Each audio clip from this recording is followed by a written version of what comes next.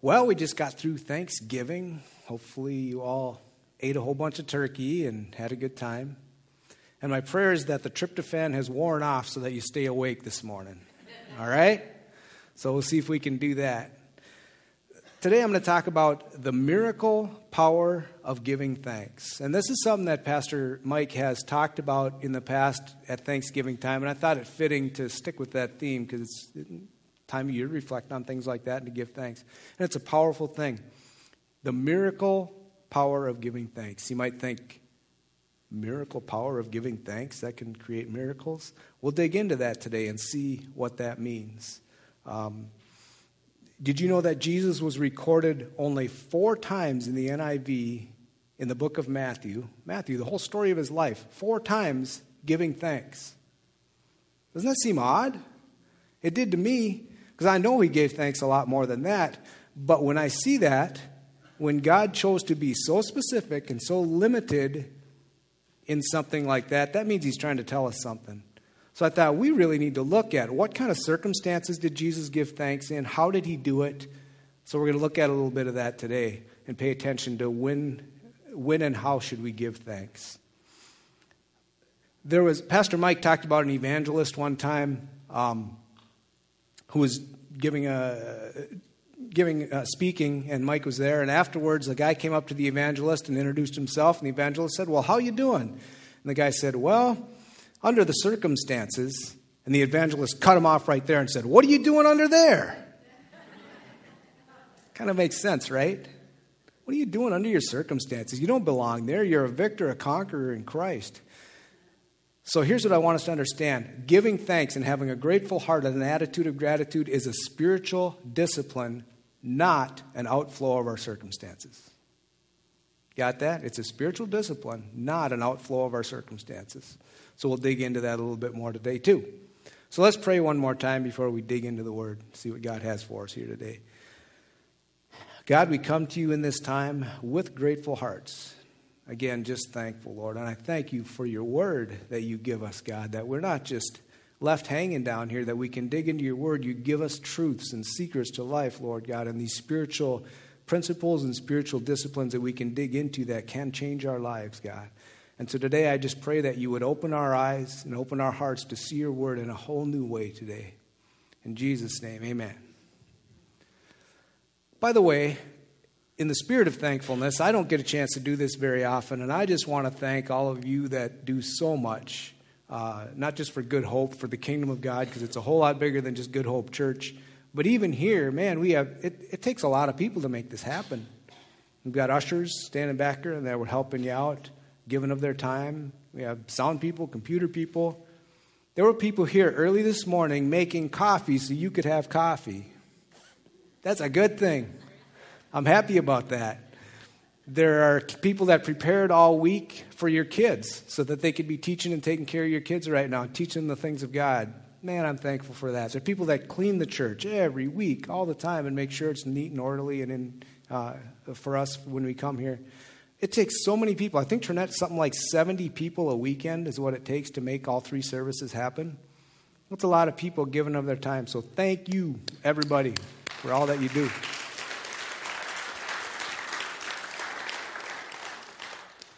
So what is this miracle power that we're talking about? Well, it has a lot to do with focus, first of all. Focus is really, really important. Did you ever notice some people just focus on the wrong things? Things that seem so unimportant. You look from the outside and go, what are you thinking? Especially if you've ever flipped on shows like Jerry Springer or Divorce Court or something like that. Man, you sit there and you're getting a divorce over that, and you're just that upset about that one thing. It just seems crazy, doesn't it, that people focus on the wrong things? It's ridiculous. Kids are really good at this, of course. The kid that you see in the store laying in the middle of the aisle, kicking and screaming, "I want that toy."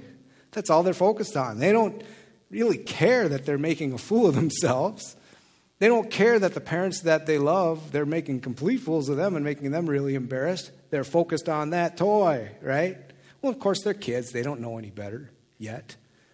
Hopefully, as we get older, we grow out of that, right? at least to some degree. And I think we all have that. We tend to do that sometimes, focus on the wrong things. I've been married to Lisa now for over 28 years. Got a wonderful wife I'm blessed with. And yeah. All right. And I got to say, there's not a lot we disagree on anymore. We get along good. Praise God for a blessed relationship. But there were, obviously, over the last 20 years, things that we did disagree on. And I look back, especially in the early years, and I was a young, smart-aleck kid. Maybe I still am, but man, there's times when I was so intent on proving my point, and I look back and go, over that? I was willing to argue and hurt the one that I love and jeopardize my relationship over that? Are you kidding me? It's so dumb, but you get focused on the wrong things, and that can be dangerous, right? So focus is really important. I read a story a long time ago about a football coach that wanted to teach his team the value and the importance of focus when playing football and focusing on the right things and how the wrong focus can really hurt you. So they came into the locker room one day, and on the floor he had a 2x12 plank, 12 inches wide, big plank laying on the floor. And they all looked and thought, what is that? So the coach gathered them all together and said, all right, guys, I want you to all gather on that end of the plank. And I'm going to ask you a question. How many of you think that you can walk all the way from one end of that plank to the other without touching the floor? Well, everybody raised their hand. The thing is 12 inches wide. Well, of course. He said, okay, do it. So one by one, they all walked across it. Some were even just dancing and being goofy because it's a 12-inch wide plank. It's not a hard thing to walk across, really. And they all did it. Then he said, here, let me ask you a question. What if I took that plank and I put it 40 feet in the air, like maybe between a couple buildings or something like that? Same circumstances, no wind, it's calm as can be, and it's nice and solid and rigid. How many of you think you could walk across that? Not too many of them raised their hands. Why? It's the same plank. It's 12 inches wide. It's easy to walk across, right? Same situation. Physically, it should be the same thing, right? Mentally, because you're not focusing on them 12 inches. You're focusing on that 40 feet, aren't you? And how much it would hurt to land at the bottom. Focus can change the way you do things, the way you approach things, and the way you go through things. If you focus on the right thing, why not? If you focus on the negative or the bad things, oh boy, things get crazy. So having a grateful attitude and a thankful heart is a lot about focus. What are you focused on? What you don't have or what you do have? That's the big difference right there. So we'll get into that a little bit. So why do we sometimes tend to focus on the negative things and not look at the positive things? Well, there's a lot of reasons, but there's a couple that really stand out to me, and especially in Christian lives, it seems. One is past disappointments. You know, we've been disappointed in the past, and so it's really hard to have faith that there's going to be a positive outcome this time, right? And especially for Vikings fans, you know, I'm one of them.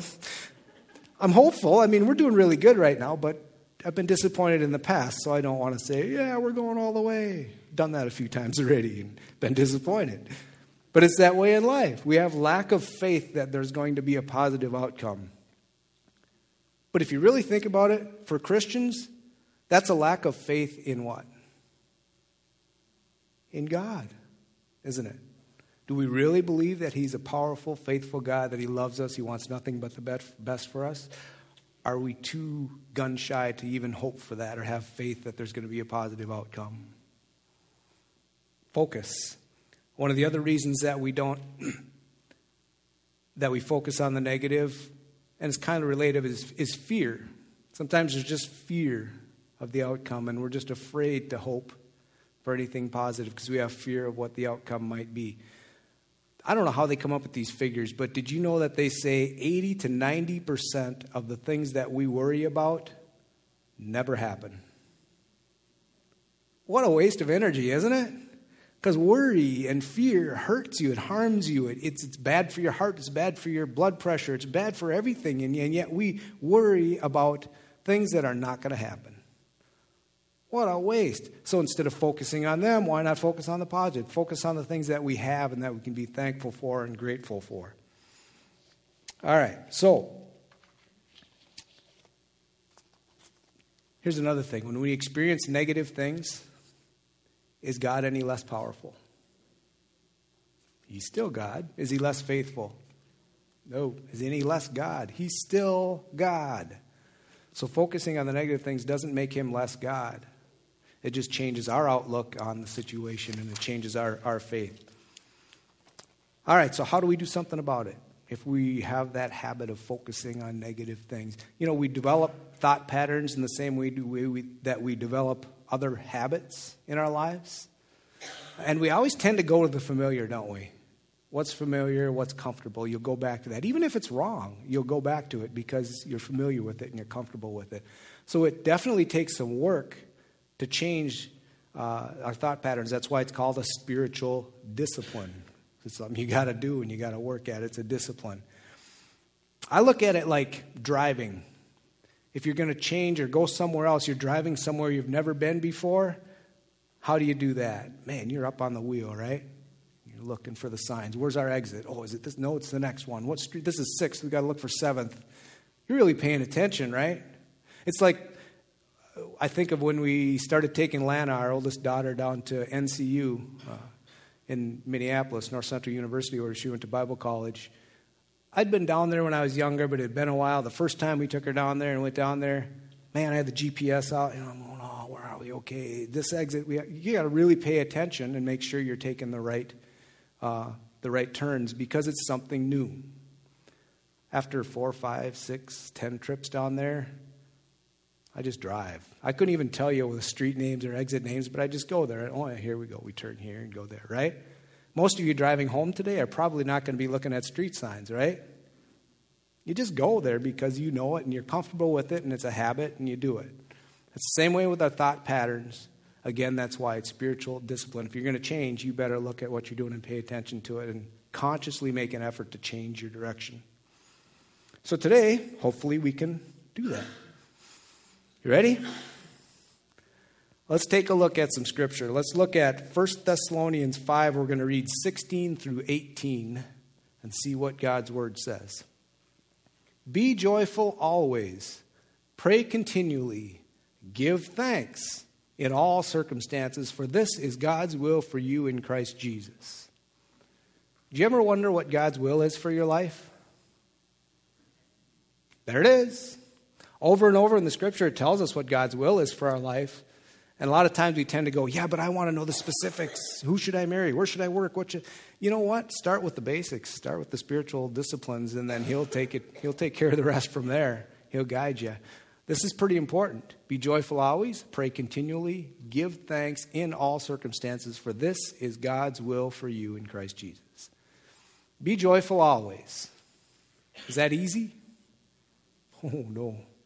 When you get to work and your boss is in a bad mood and you've got a stack of papers on your desk and 10 million things to do and you know it's going to be a long, miserable day, be joyful. That's not easy. So again, it's something we have to work at. Pray continually. That doesn't mean continuously muttering to yourself and people looking at you funny and stuff like that, or whatever. Just be in an attitude of prayer. That again becomes a habit. When something negative comes, what's your first instinct? Lord, help me with this. When that becomes your instinct, when you're working at it, when you're constantly working on being in an attitude of prayer all the time. And then the big one we're talking about now, give thanks in all circumstances, for this is God's will for you. Verse 18, there's a really important word there, in. Notice it doesn't say for. And we get that mixed up sometimes. Should we give thanks for all circumstances? Thank you, Lord, that my dog died. So wonderful, thank you. No. Thank you, Lord, that so-and-so was mean to me. We're not thankful for that. That doesn't even make sense, does it? But it says give thanks in all circumstances. Not for, in all circumstances. One of the times that Jesus is recorded giving thanks is a really good example of this. It was in the Garden of Gethsemane. Remember that when he was praying just before he was crucified? And Jesus gave thanks. Now, he knew what was coming, didn't he? He definitely knew, because he told his disciples over and over again what was coming and what was going to happen. He knew it was going to be horrible, excruciating, And for him, even the physical pain, of course, was incredible. But on top of all that, for this blameless, sinless, pure God, he was going to have to take all the sins of humanity on himself. Horrible. Did he thank God that it was going to be so horrible and that he got to do this? No, in fact, he even said, God, if it's possible, take this cup from me. But nevertheless, your will, God. And God said, no, this is your cup. This is the only way. This is what we have to do. And he still thanked God for being with him and comforting him and helping him through it. Boy, that's our ultimate example. So there's an example. When did Jesus give thanks? In great circumstances? No, in horrible circumstances. He chose to give thanks anyway. All right, so let's read verses 19 and 21. Keep on going here in 1 Thessalonians. Now, this is talking about, he's talking to them about things that happen in church. Like when I'm preaching, for example, or somebody's praying, or people are talking amongst each other. Here's what you do in these situations. Do not put out the Spirit's fire. Do not treat prophecies with contempt. Test everything. Hold on to the good. The reason I want us to look at that is because there's a spiritual principle here that really applies to giving thanks as well. And it's repeated over and over and over in the Bible. First of all, test everything. So what does that imply if you have to test everything? That there's going to be some things that aren't quite right? This may really come as a shock to some of you, but I'm not perfect. Newsflash. I'm just a human being like you guys are. I'm just a guy that happens to spend his time really seeking God, seeking the Scriptures as to how we can make it something palatable that we can understand and do all that. But I'm not perfect. I'm a human being just like you guys. So please, if there's something you see that doesn't line up with Scripture, tell me. I want to know so that I can be accurate. Test everything. That means everything's not going to be good. But here's the key. Then what does he say to do with it? Does he say, pick it apart? Test everything. Make sure you point all the wrong and correct those that are wrong. Pick it apart. He says, test everything. Hold on to the good. Let the rest go. It's repeated over and over in the Scriptures. God says, in this world there will be trouble. Over and over we're told that. And yet we're still surprised when there's trouble and when life is tough. Over and over he says that. But what does he say to do with it? Hold on to the good. Let the bad go. We're in a fallen world. There's going to be things that come against you that aren't so good. Let it go, hold on to the good. There it is. Don't focus on the negative. Be grateful, be thankful for what you have. There's that spiritual principle over and over and over again in the Scriptures. It's important to get that ingrained in our head. All right. So read your Bibles, study it up, test everything, hold on to the good. Don't pick apart and focus on the bad. Let it go. The spiritual discipline and pattern we should develop here is focus to the good. And what's the result of that? Verses 22 and 23 kind of give us a little hint into that, and we're going to look deeper into the result later. But it says, avoid every kind of evil. May God himself, the God of peace, sanctify you through and through. May your whole spirit, soul, and body be kept blameless at the coming of our Lord Jesus Christ. When you put it all in perspective, he's talking about here's the principles, here's what you do, here's how you follow it, and here's the result. The God of peace will be sanctifying you and in you and change your attitude and your spirit and your life. It's pretty deep. It's pretty cool. All right. You doing all right so far? You with me? Praise God. No one's sleeping that I can see. Didn't hear any snoring. So, all right, we're doing good. I want to talk to you for a minute about something not in the Scriptures, something that I talked about if you were here when I preached on being transformed by the renewing of your mind. And this is something we need to be aware of because it's a trap the devil uses. And it's the theory of determinism. Determinism is a theory taught in psychology classes all over and something that I think we all buy into to a certain degree, but hopefully not much. The theory of determinism says this. And as I go through this, pay attention to how prevalent this is in today's society. It's just crazy rampant, and this is the thought pattern everyone is going to. Determinism says that you really don't make any choices at all. What we call choices are just reactions to what happens to us. Okay? So you're determined by your circumstances or the things that happen to you. So you can buy into genetic determinism. I'm Irish. That's why I have a bad temper. It's just who I am. I'm Irish. Or circumstantial determinism. My job's terrible. It's miserable. That's why I'm unhappy. Because of that. Or my boss, he's a jerk. That's why I'm not happy. My spouse treats me poorly. Or I don't have enough money. Economic determinism. You're determined by your money. Boy, if only I had more money, man, I'd be happier. So think about this. What happens if we really start to allow those thought patterns in our brain? And they grow and they grow and they grow. You become more and more a victim, right? Oh, we can't blame this criminal for what he did because look at his upbringing. He was brought up in a dysfunctional home. He's not responsible. Well, then who is? Of course he is. He still made those choices, right? And if we buy into that more and more and more, we become the victim because we don't really make any choices. We're just a victim of what's happening to us. And boy, I hope things get better. I hope I win the lottery or something good happens someday. Oh my. Boy, things are bad. Look what happens. What happens to your self-esteem as you become more and more a victim? Pretty soon there's no hope. You don't try. You're just a victim. That is exactly where the devil wants you, isn't it? Because you're no threat to him. You're not living in the power of God. You're not more than a conqueror. You feel worthless and you are worthless. Don't buy into determinism. We have a choice, right? We have a choice. So as I look at even when we read, be joyful, rejoice always, pray continually, give thanks. If we didn't have a choice, that wouldn't be in the Bible, would it? So we definitely have a choice. So we can make a choice to be grateful and have this kind of attitude. So it's just a choice. So have we all decided to do that? We're good? Okay, let's go home. Man, if it were that simple. Is it really just a choice? The best analogy I can think of that is, it is a choice, a lot like getting into better shape is a choice, right? Man, if I could just make the choice to be in better shape and suddenly I had a six-pack and I could run marathons, that'd be great, wouldn't it? We'd all be in better shape, probably.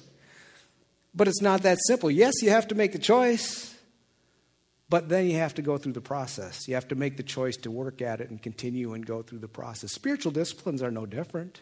Having a grateful attitude is no different. You can't just decide, yeah, I'm going to do that. That sounds like a great idea. You have to decide to go through the process and shift and change your thought patterns. Be aware. Say, hey, Holy Spirit, bring it to my mind when I'm not having a grateful attitude. When my thought patterns are wrong, help me. He'll alert you. He'll let you know. That's what God loves to do, is when you desire more of him, he loves to pour out more of himself on you. And it's the things like that where it starts, just those little things. Like, God, I want to follow your word and your precepts and your principles. And then he gives you a little more and he gives you a little more and starts to pour it out on you. That's pretty cool. All right.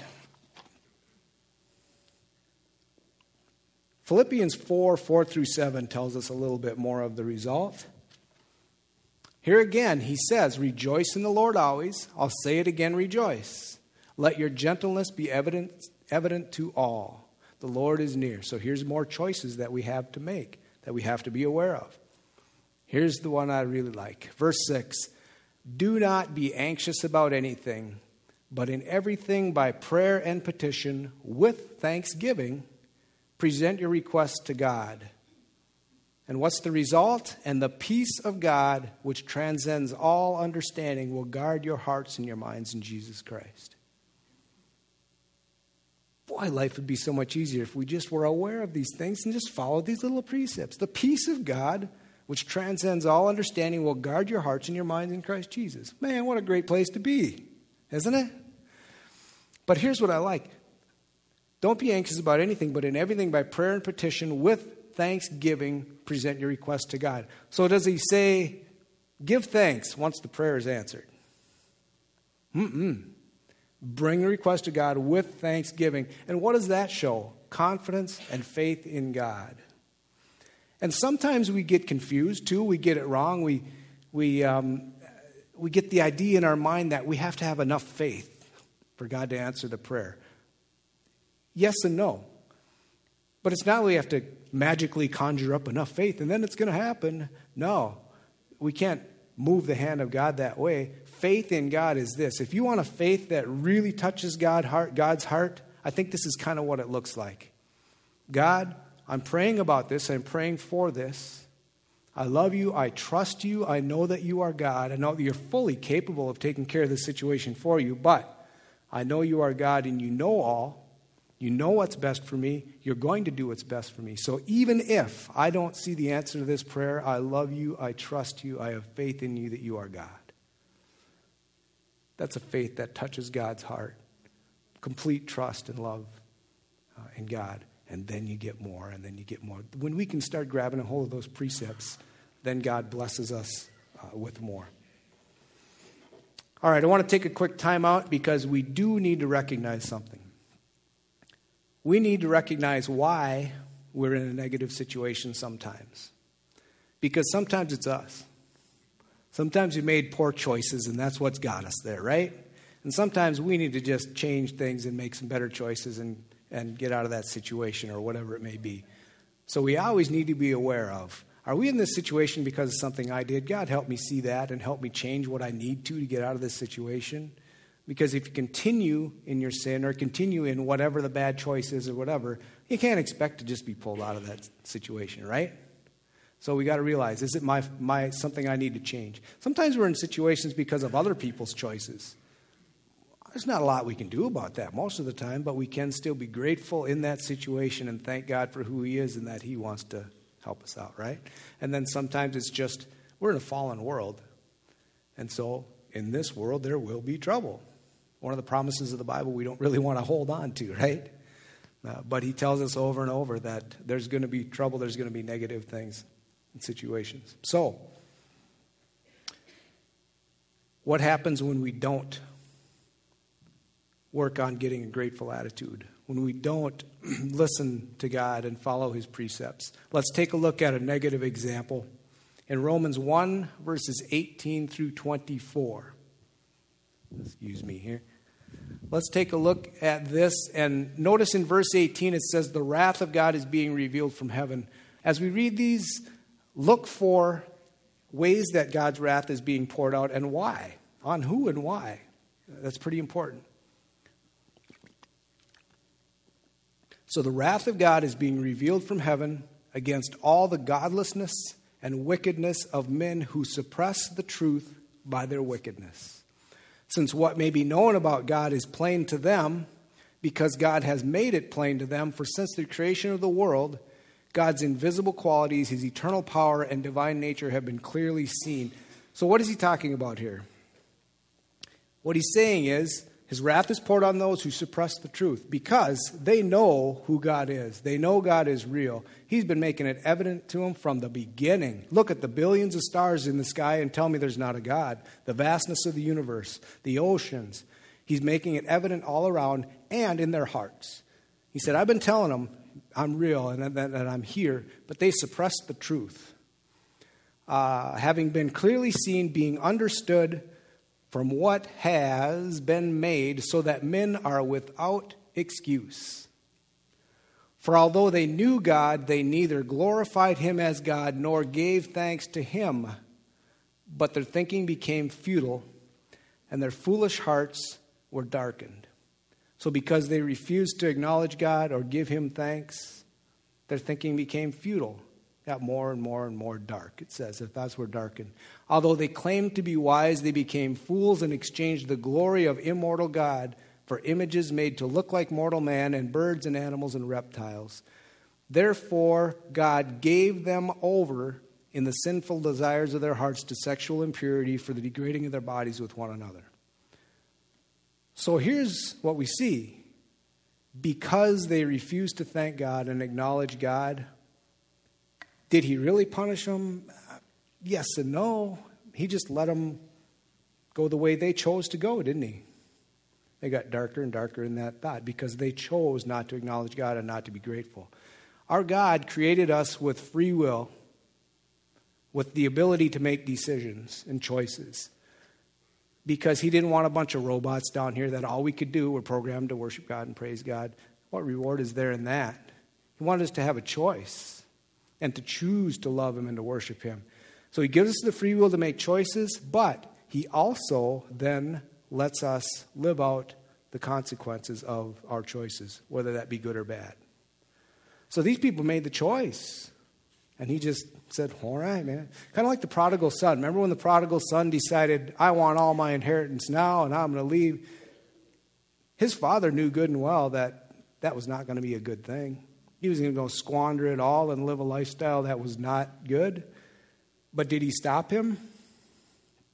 He knew that, man, he's old enough to make his own choices and I've got to let him go. So he said, here you go. And he let him go.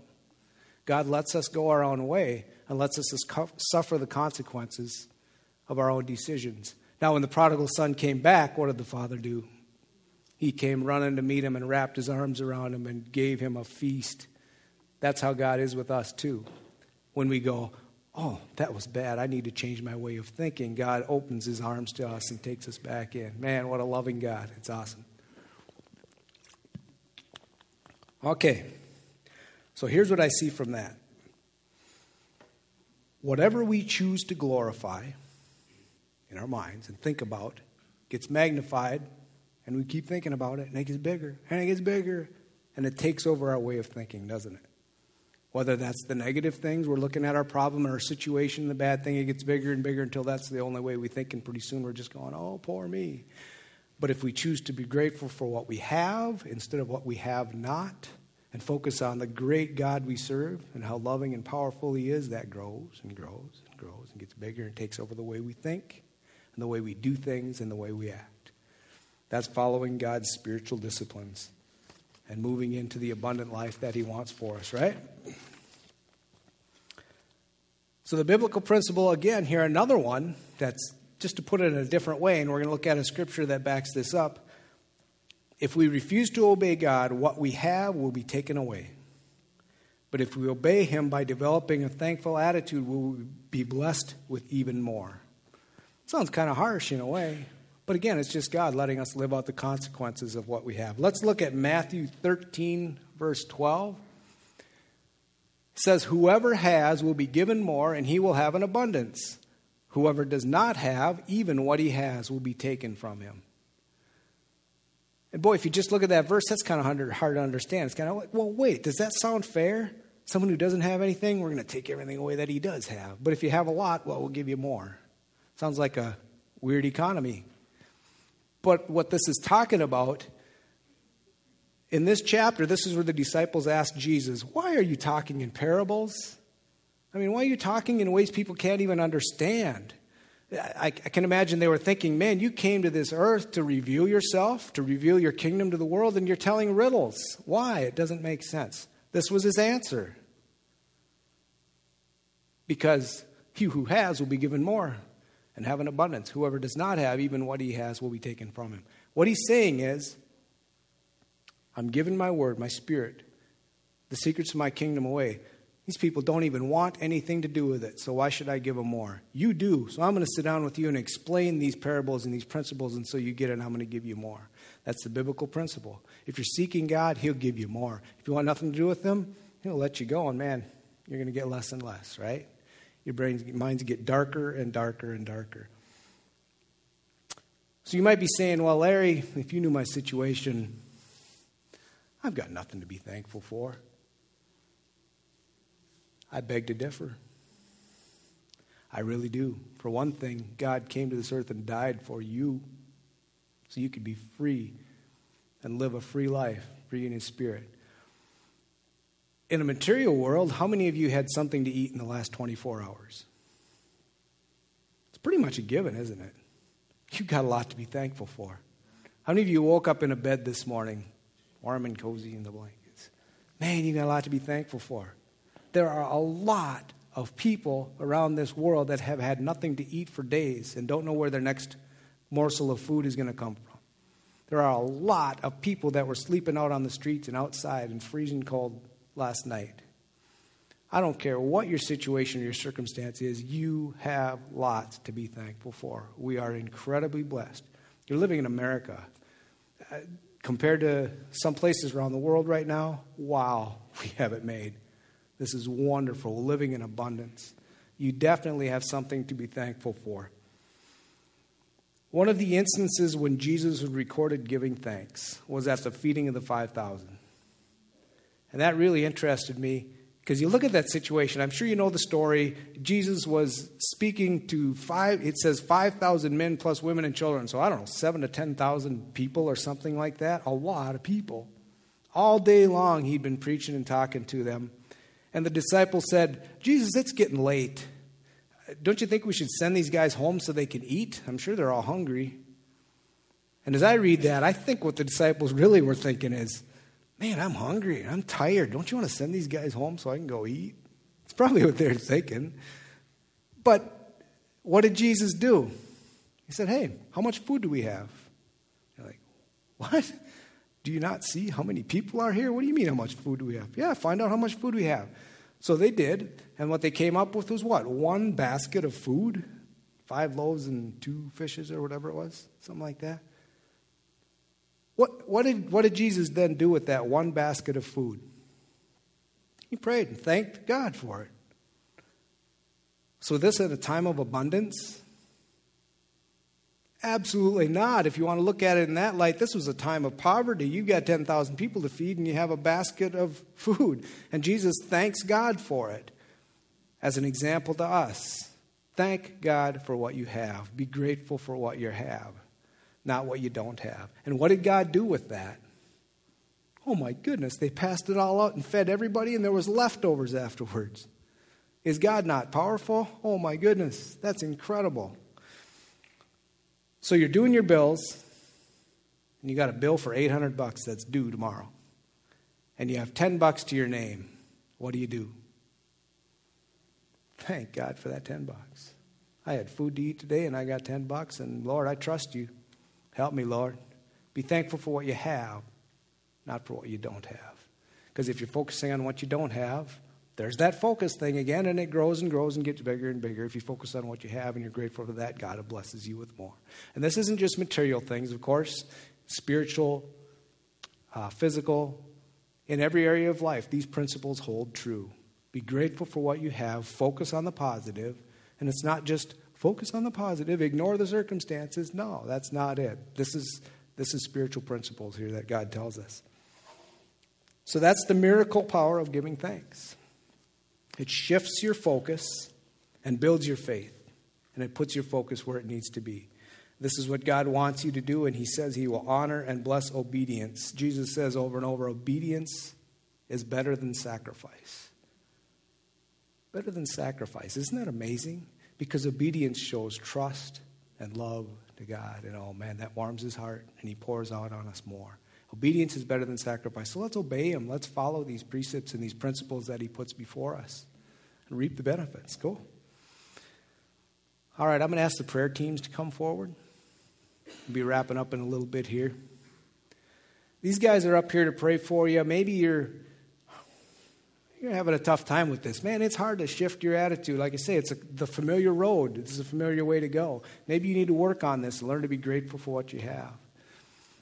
Come on forward. These guys will pray with you and talk with you. Maybe you don't even know what it's like to have a relationship with God, and you're going, well, I don't even know what that means. I'm not sure that I have that. These guys will talk with you and pray with you and work you through that. That's what they're here for. Do you know these guys are praying for you during the service too? Man, that's cool. We've got a dedicated prayer team that prays for us. So that's great. So there's 3 things I'd really like you to take home today. And if these stick in your head and you take them home, I'll be happy. Being thankful is a spiritual discipline that we need to learn and work on. Take some effort. Number 2, the more we practice, the more natural it becomes. The familiar road. Just keep working on it. It becomes natural. And number 3, God blesses and increases obedience. And by being thankful, we're obeying his commands and his principles. Hang on to that. It's a process, something we got to work on. If you can grab onto that and start doing that, it will change your life. That's the miracle power of giving thanks. So let's pray as we close here today. Thank you, God. Lord, we truly do want to come with you with a grateful heart. Forgive us, Lord, for the times that we focus on the wrong things. Forgive us for being negative or critical or just focusing on our lack, Lord, and not being thankful for all that you've blessed us with, God. We thank you for the relationships we have, the family we have, the friends, this church body, Lord God. Just help us to lean on each other and bless each other, Lord God. As we go from this place today, I just pray for safe travel for everyone as they go home and throughout this week. I just pray that you'd continue to protect us and bless us and help us to develop this attitude, Lord. In Jesus' name, amen. Amen. Thank you.